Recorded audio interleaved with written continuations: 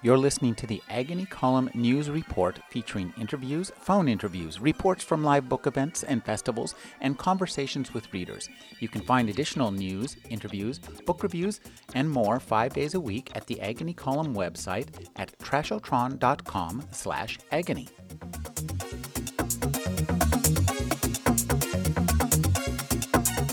Jet lag is not simply annoying. In repeated doses, it can be dangerous to your brain's health.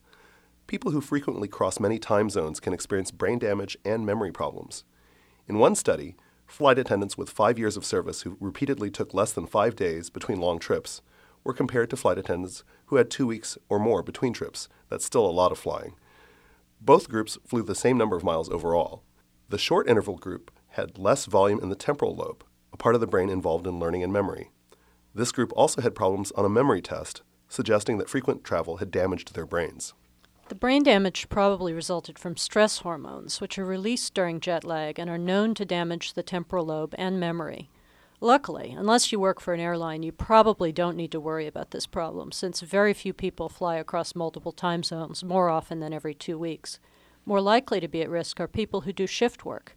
Like repeated jet travel, frequent drastic changes in working hours are likely to cause stress on the body and brain. Sandra Amit is the editor-in-chief of Nature Neuroscience, the leading scientific journal in the field of brain research. Sam Wong is an associate professor of neuroscience at Princeton University. They've collaborated on their first book, Welcome to Your Brain, Why You Lose the Car Keys But Never Forget How to Drive and Other Puzzles of Everyday Life. Thank you for joining me. Oh, our pleasure. Thank you for having us. Lovely to be here. What's interesting to me is, from the get-go, this book is put together and designed and structured in a manner I think that's meant to engage the brain in many of the ways that you talk about the brain being best used. Well, it was really important to us to make a book that was as accessible as possible. We're working neuroscientists, and we often speak in the technical language of neuroscience to one another and to our colleagues. But this is a big chance to talk to a wider audience, to talk about ideas people have about their own brains, and to make it as friendly and accessible as possible. We had originally had the idea of this book grow out of a lot of conversations that we'd had with ordinary people in taxis and at cocktail parties. It's almost as bad as being a plumber or a doctor to go to a party and say that you study the brain, because everybody has so many questions that they want answered. Now, I understand. How did this book come into being? How did you two meet and decide to collaborate on this book? We had a lot of mutual friends, and one of them introduced us and informed us both that we had been talking about writing the same book, and maybe it would be best if we wrote it together instead of in competition. Could you talk a little bit about this process of collaborating on a work of nonfiction meant for a general audience? That's an unusual way to approach the first book that you write. It was a challenge. So most of what I've written is of a very technical nature, scientific papers. Sandra, as a journal editor, is more used to writing for a wider audience, but we had to put a lot of that on the shelf, and we had to find a way to write that didn't involve using a lot of very technical words and getting into the dirty details while still conveying an accurate sense of the writing. And we formed a practice of each writing a chapter and then handing the draft off to the other person for the other person to look at. And one of the things we worked on was how to adopt a single voice in writing. And that took a few tries, and after a few chapters, we got a rhythm going. We made a rule early on that we weren't going to use track changes when we passed chapters back and forth to each other, because if a change wasn't important enough to notice, it wasn't important enough to complain about. And that helped us both to relax a little bit into the collaboration and being able to write in a single voice together.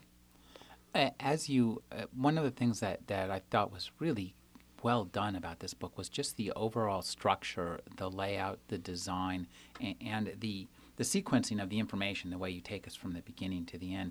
Could you talk about, did you guys outline this in advance and say this is how we should do it, work out a complicated outline? So we had a complicated outline. This is a pretty funny story, actually, because there were a couple of chapters that got added in late that we just could not fit into our original outline. And about 2 weeks before the manuscript was due to the publisher, Sam and I were literally at a wine bar in New York.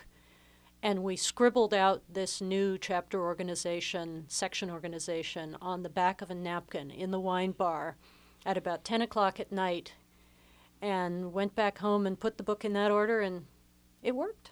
There is one thing that we did plan in advance, which is that we realized that when you're reading some kind of technical prose or something that's scientific, one thing you encounter often in popular science books is that they're kind of long, and maybe you'll have to read chapter after chapter. And so we made a point of telling stories about the brain, whether they're stories about jet lag or stories about how to use your cell phone better, that were finite, that could be read in one sitting. So just a few hundred words here, a couple of thousand words there.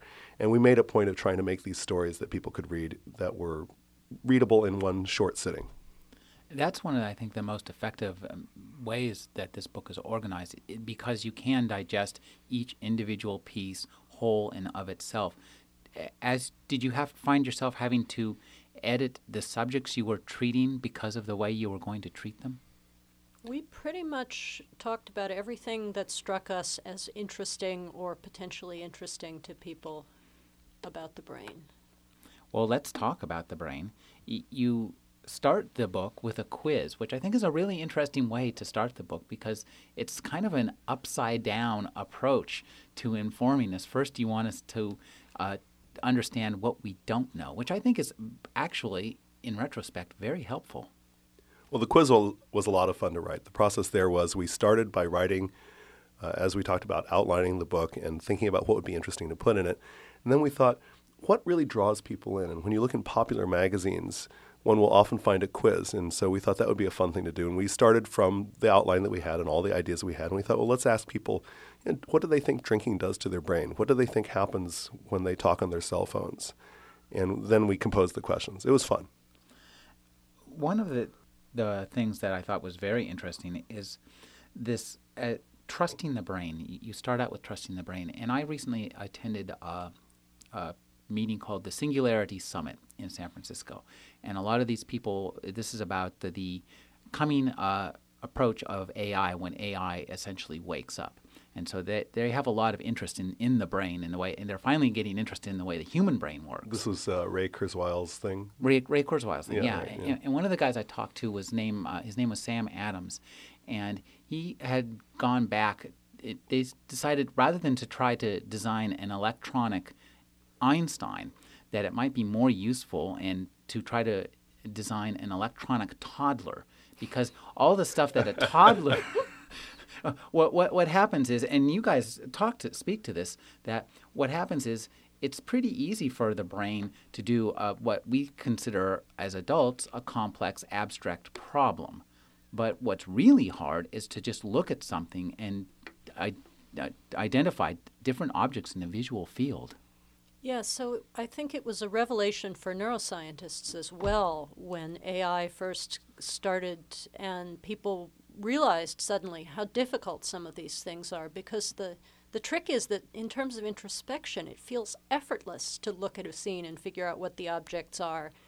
And we very rarely see something quickly enough to misidentify it the way you do if you're driving down the road and that dark object suddenly turns into your neighbor's cat.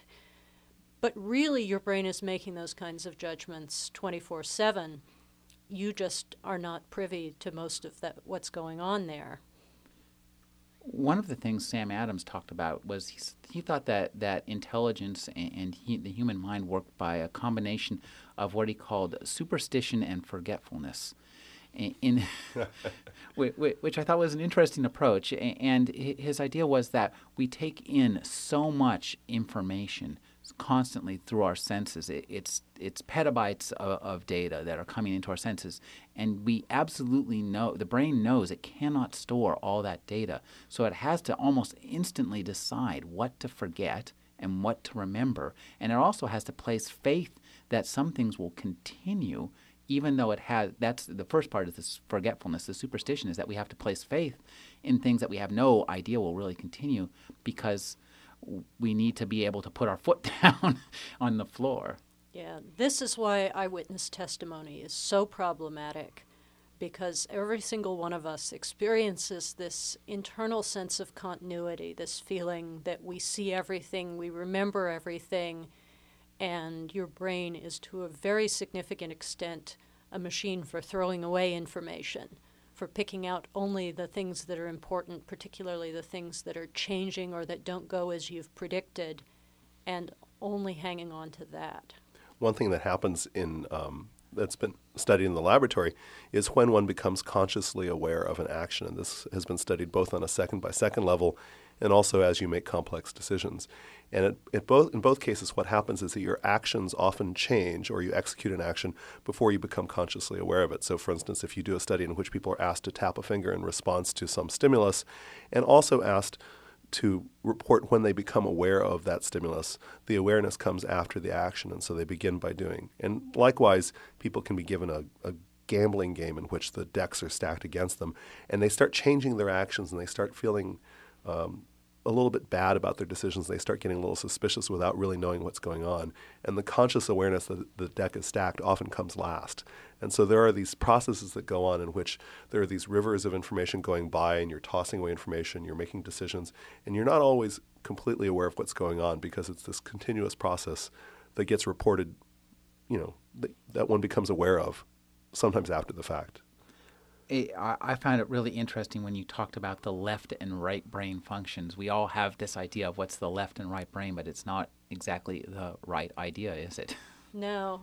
I mean, if you realize that the left brain controls speech in 97% of people, we have to look with a little bit of suspicion on what it is that the left hemisphere says the right hemisphere does. I think some of these stories of the right hemisphere, which is not capable of defending itself, have been quite wrong. How do we measure this activity, that what's doing what? The studies have been done in what they call split brain patients, which are people who, usually for reasons of intractable epilepsy, had the two hemispheres of their cortex separated surgically in order to keep seizures from spreading from one side to the other.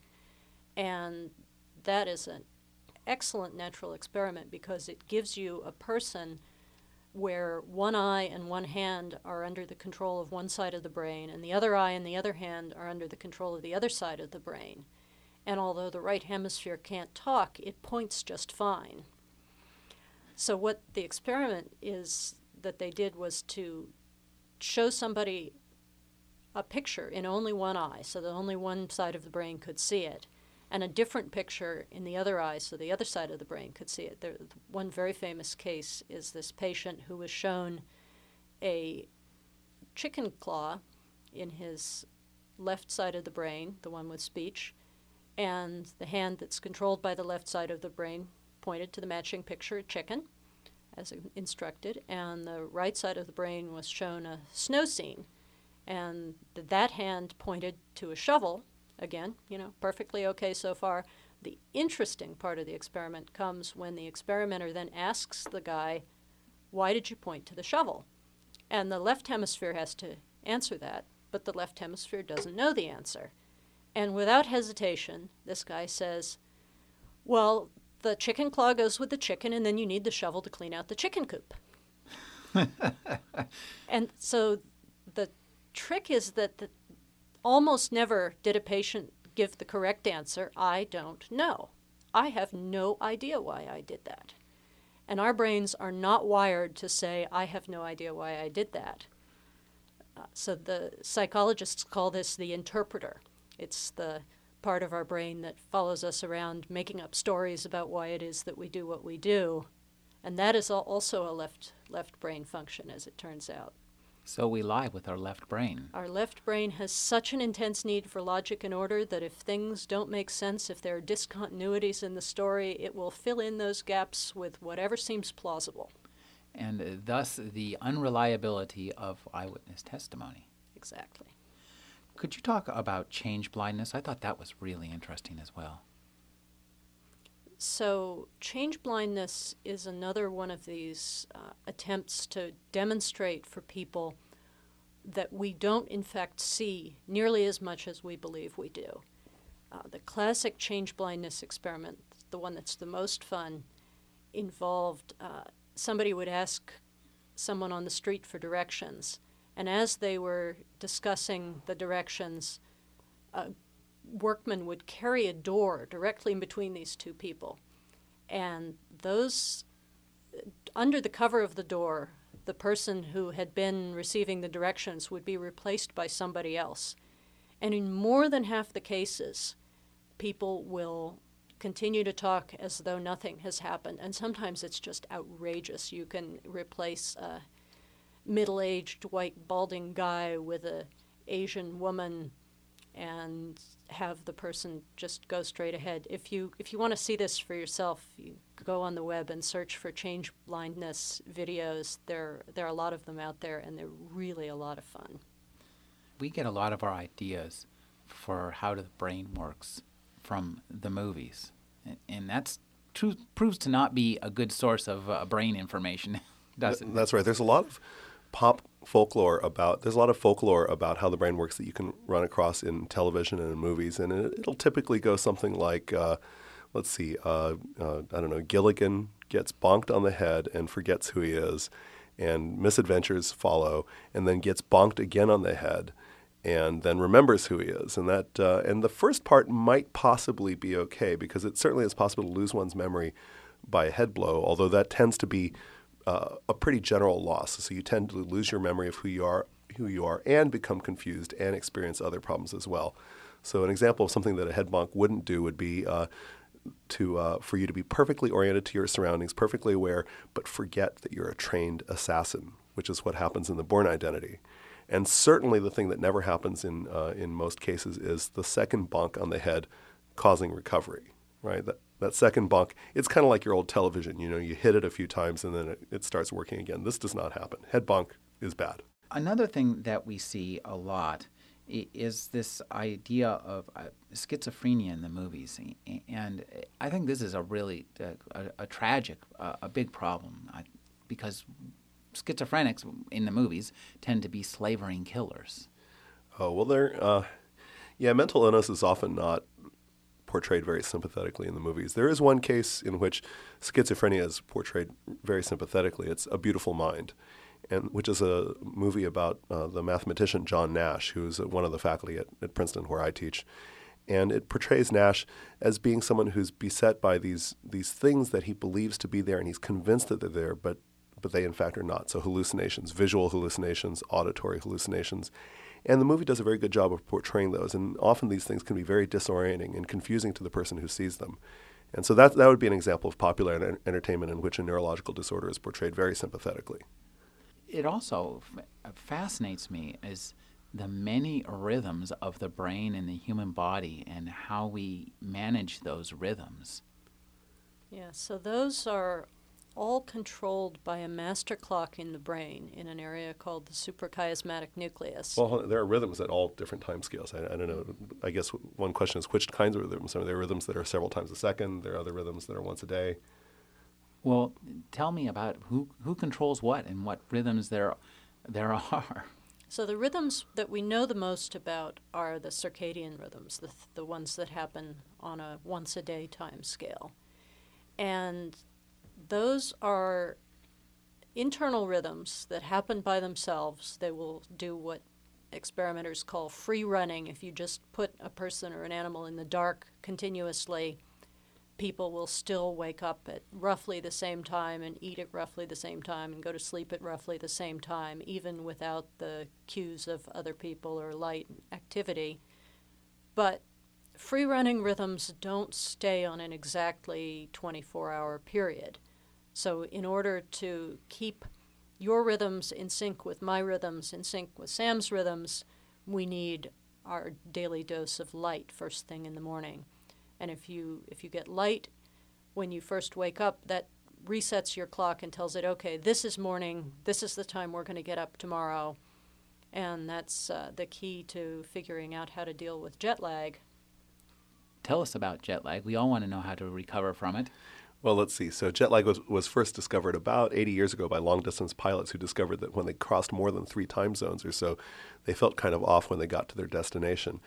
And the reason has to do with what Sandra has talked about, that there's a clock in your brain that's driven by light, and it's primarily driven by light, and it tells your brain, which then relays the word to the rest of the body, what time it is.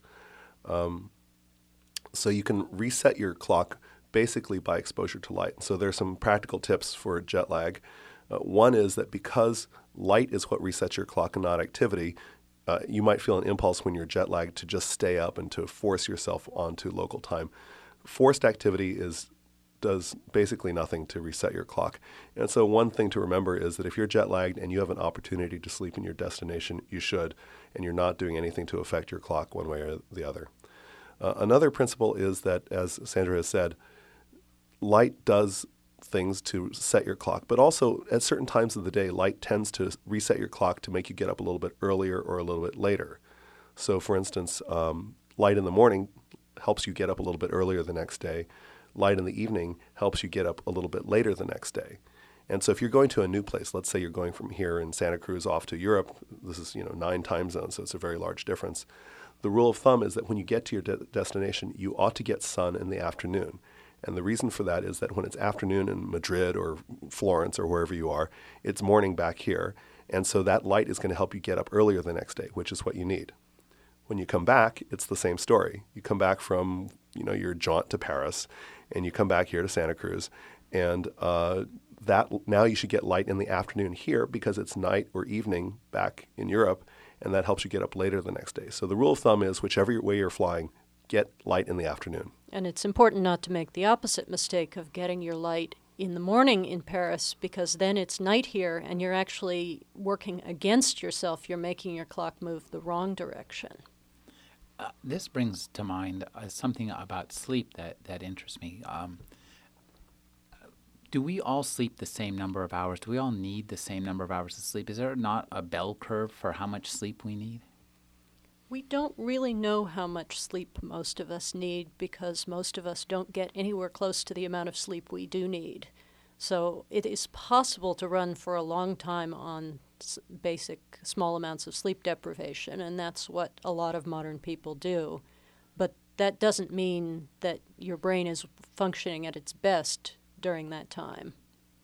How do we determine whether or not we need more sleep?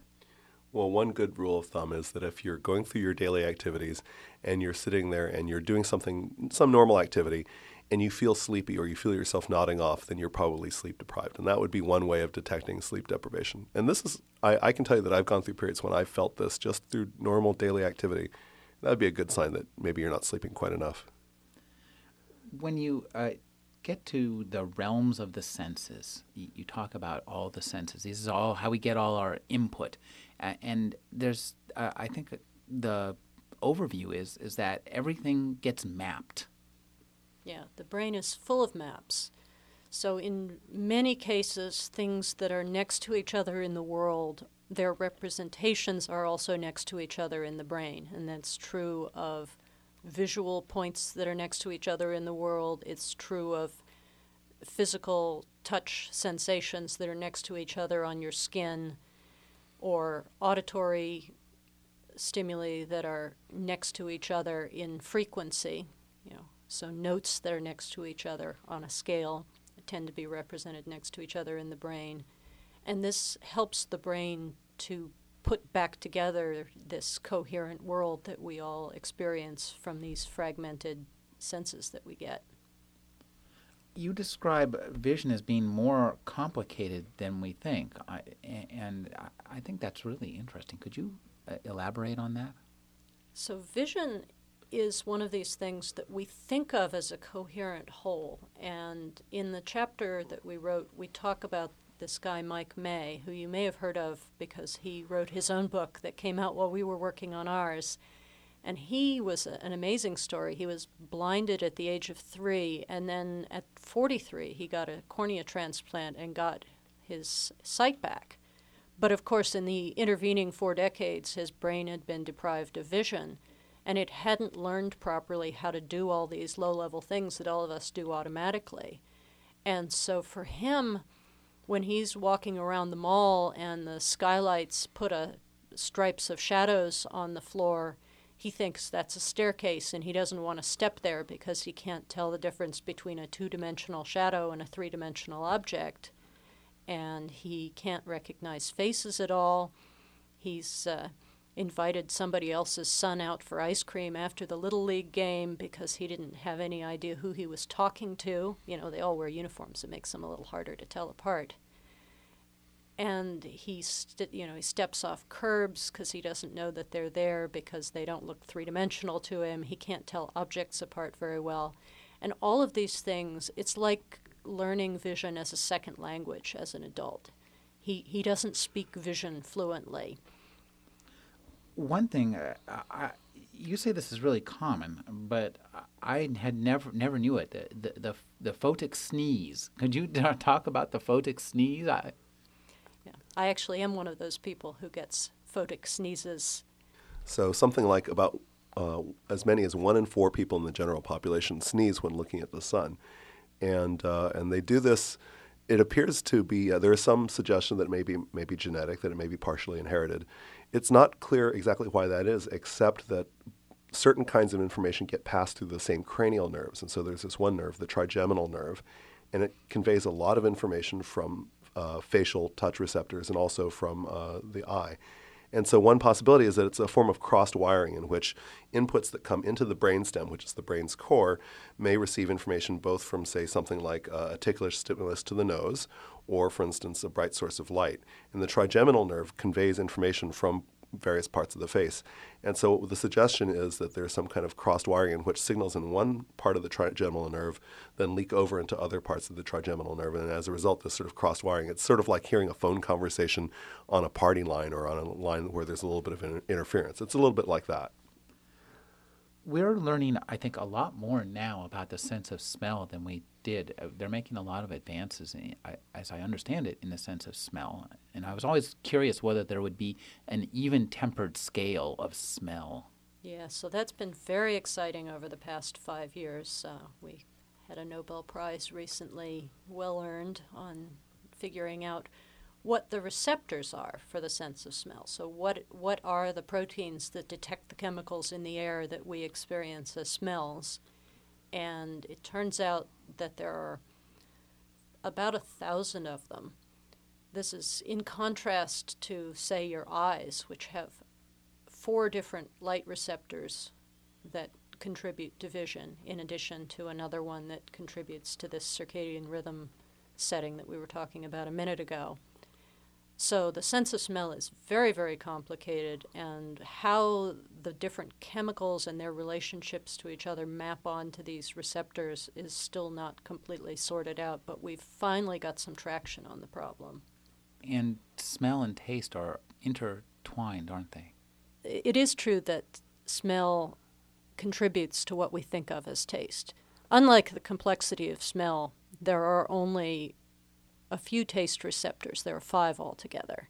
Sour, bitter, sweet, salty, and umami, which is a Japanese word that we don't have a word for in English, which is sort of a full, meaty taste. It's the taste of MSG that they put in the food at Chinese restaurants. Yeah, you get it from cooking meat or from cooking mushrooms, for instance, that brothy taste when you make stock and it's got that full mouthfeel. That has a name in Japanese. The Japanese people are quite aware of this flavor. And so when you eat something, the first thing that you get is activation of these 5 different kinds of receptors in the mouth. And then at the same time, it wafts up into your olfactory receptors. And that secondary processing gives a lot of the richness and complexity of flavors. You also talk about touch, and there's a really interesting phenomena that we probably all experience, referred pain, but never heard described in this particular way. Could you talk about that? That's an interesting idea. So this is another example of this crossed wiring that we were talking about. So there are nerves that carry information from different parts of the body, and when they carry pain information to the brain, sometimes the brain gets confused about where it's coming from. The classical and most serious example, the one to be aware of, is that if you feel pain in your left arm with an unexplained origin, that is often a symptom of referred pain from a heart attack. So the nerve that carries pain from the heart and from the left arm is one and the same, and sometimes the brain confuses them. Oh, I never knew that. That's so fascinating. Watch out for that left arm pain. Yeah, I'm hoping to avoid that. Yeah. And you explain something that I think every human being has wondered at some deeply disturbed point in their lives, why we can't tickle ourselves.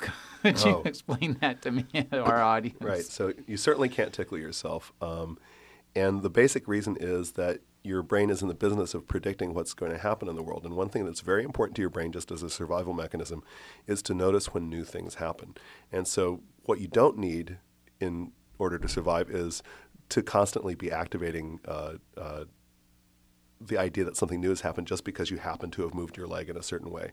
And so your brain is constantly in the business of making predictions about what something will feel like. And as a result, when you touch yourself, it doesn't tickle because in some sense because you're predicting the movement. So for instance, doctors know this principle. Often when a doctor is examining you, the doctor will touch you, and if it tickles, what the doctor will do will say, well, why don't you put your hand on top of my hand? And then when the doctor moves his or her hand around on you, now you're generating a movement that could predict the sensation, and so therefore it doesn't tickle.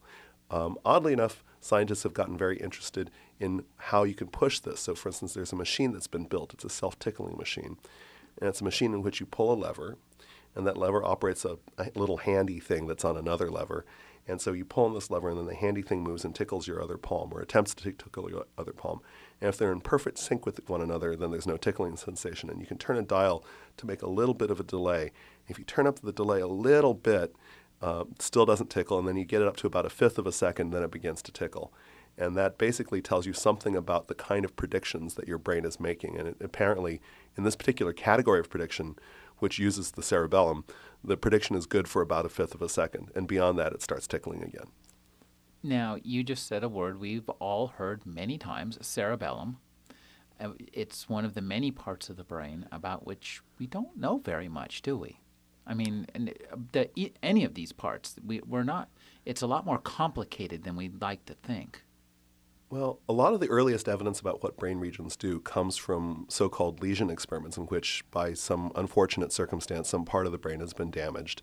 And then what you can do is you can look at the person and see what goes wrong in the person's behavior. And that's the original source of information for what a lot of brain regions do. And then since that time, there's been a lot of elaboration on that kind of idea, from monitoring activity and paying attention to what kinds of activity occur in various parts of the brain. In the case of the cerebellum is known to be important for balance. It's known to integrate sensory information, but it's also known to be important for generating movement. So, for instance, people with damage to their cerebellum are no longer able to make smooth movements. They can no longer pick up a bottle or a glass smoothly, and they tend to overcompensate or not compensate for movements. So, for instance, an example of everyday compensation is you're walking along, and you see a step, and you know that when you get to the step, you should shift your weight in a certain way so you can make the impact of the step smooth. And you know that there's something going on in your brain to compensate for this, because if you encounter a step and you're not expecting it, then something happens and your body plunges. And what's going on there is that your brain is making predictions about what should happen, and that gets integrated to generate a smooth movement. As I read this book, I was really impressed by the way you salted each of the chapters with practical advice and examples. Could you talk about, as two writers collaborating on a book, could you talk about the process of figuring out where you wanted to put these things in? And did you do that? Did you do it like in the way we see it in the book with text blocks? Or it looks great on the page. It seems like it might be really difficult to write. So we decided when we first started writing the book, we had this orientation to try to combat some of these myths that are out there about the brain. But that felt a little negative. That was not so fun. And what we ended up vowing to ourselves was that every time we took away a myth, we were going to give an equally interesting fact in return. So, for instance, we take away the myth that you can make your baby smarter by playing Mozart to her, but we give back the fact that learning to play a musical instrument actively as a child increases spatial reasoning skills. So there is a way that music can make your child smarter. It's just that you've got to go through the whole process of learning to play the piano or the violin or whatever it is, and not just passively sit there and watch Baby Einstein on the screen.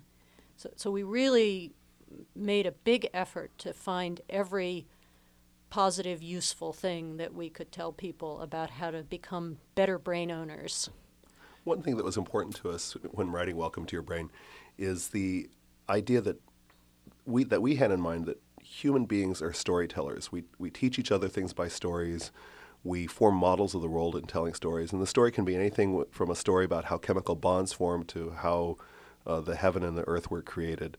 We're constantly telling stories, and so when we have these myths about only using 10% of our brain, or about playing Mozart to a baby to make her smarter, those speak to stories that we want to know about our brains, things that we want to believe. And we felt that it was really important to replace that story with another story because, as Sandra said, it's no fun to just say, yeah, that's not true.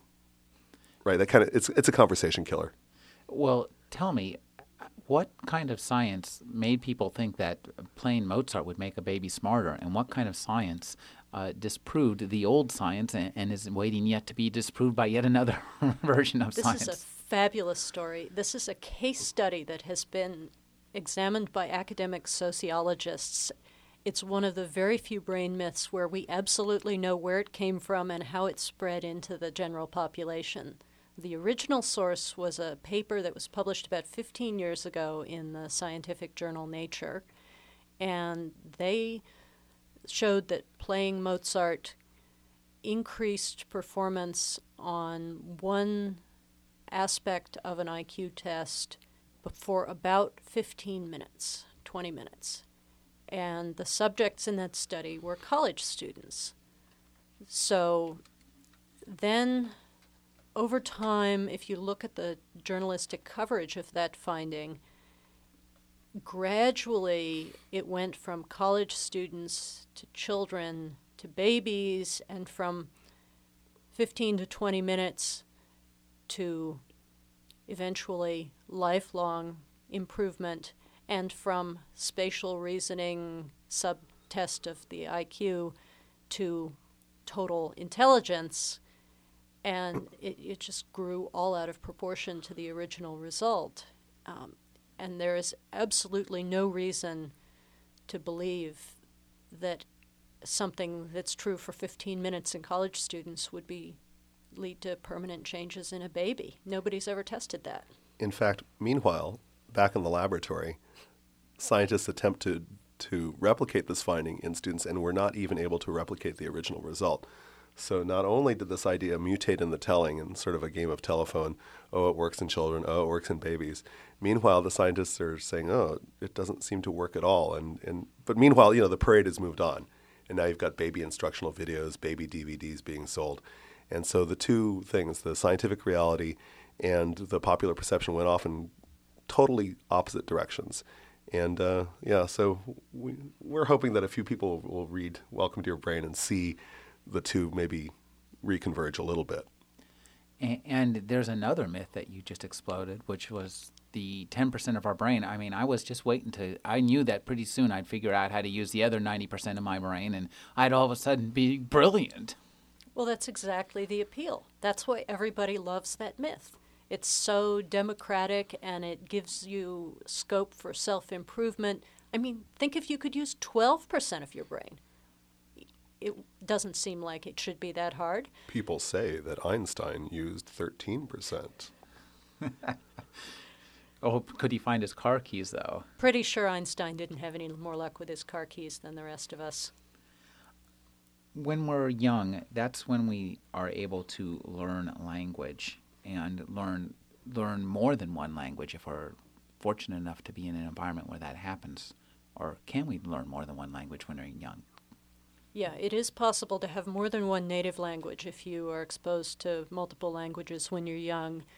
Kids who learn multiple languages are a little slower to pick up each of their languages because they have a certain amount of interference between them. But by the time they're about 4 or 5, they've completely caught up, and they will speak all of those languages well for the rest of their life. And adults who learn a language learn with a slightly different part of their brain and in a different way that is not as easy or as permanent. I mean, Sam's got a 9-month-old baby, and he is just about to enter into the wonders of the age when the baby learns 4 new words every day. Right. She's currently her words are blah, blah, and blah. Blah, blah, blah, blah, blah. That's what she generally does.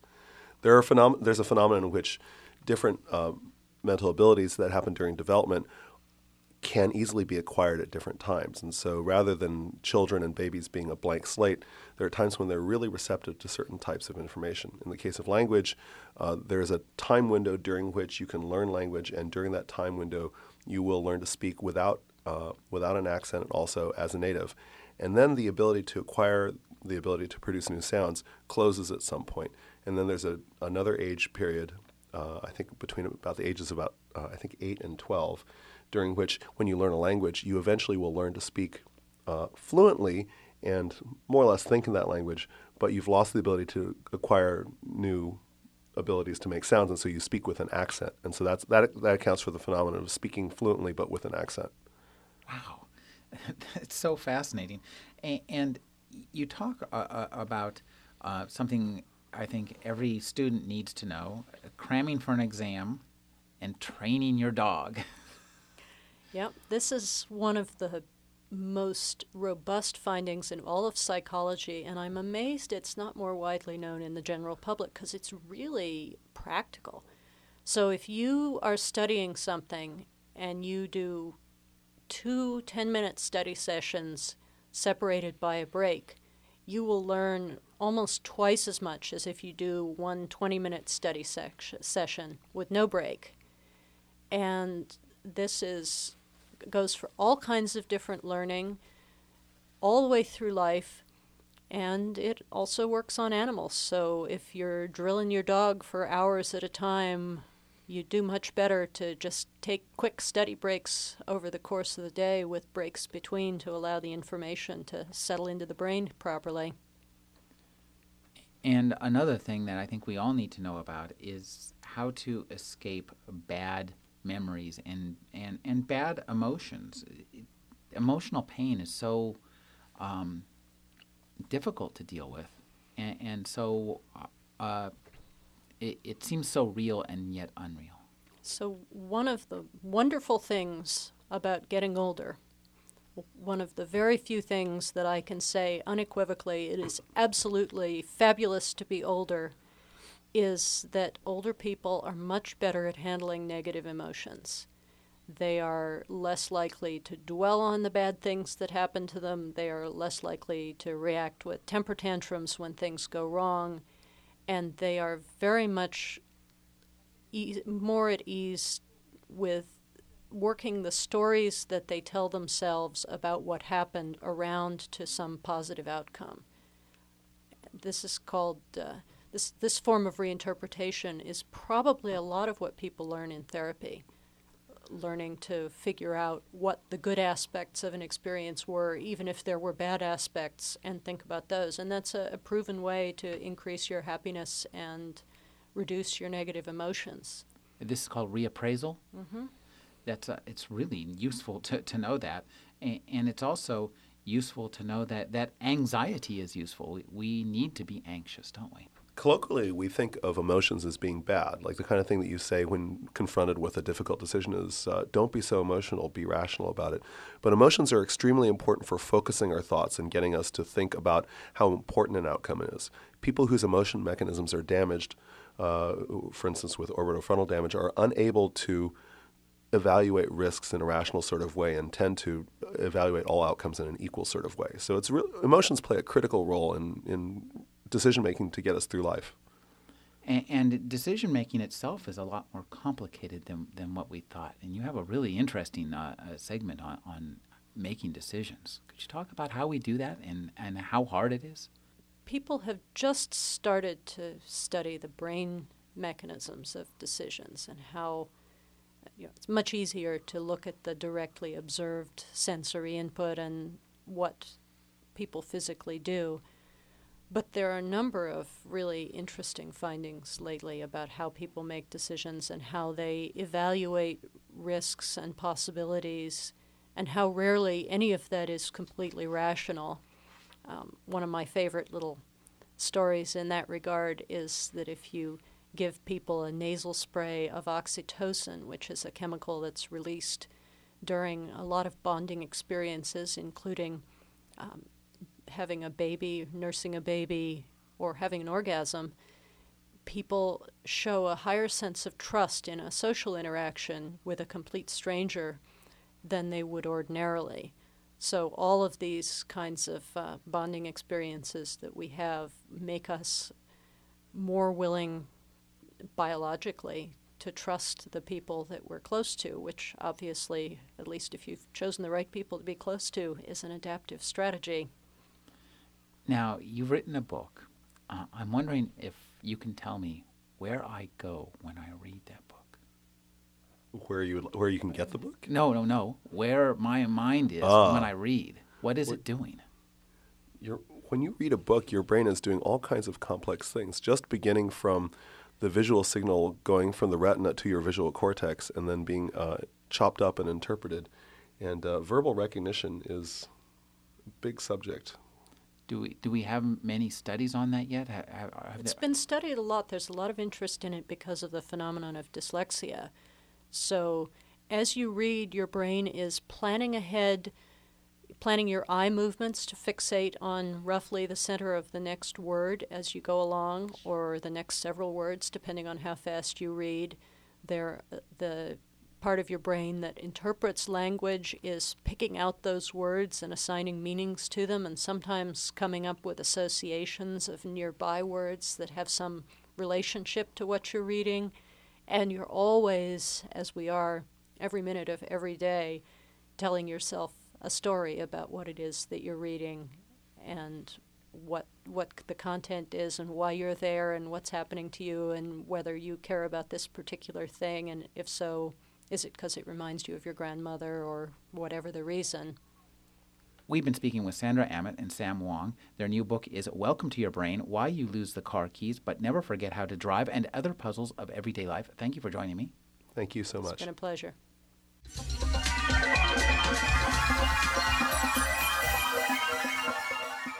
You're listening to the Agony Column News Report, featuring interviews, phone interviews, reports from live book events and festivals, and conversations with readers.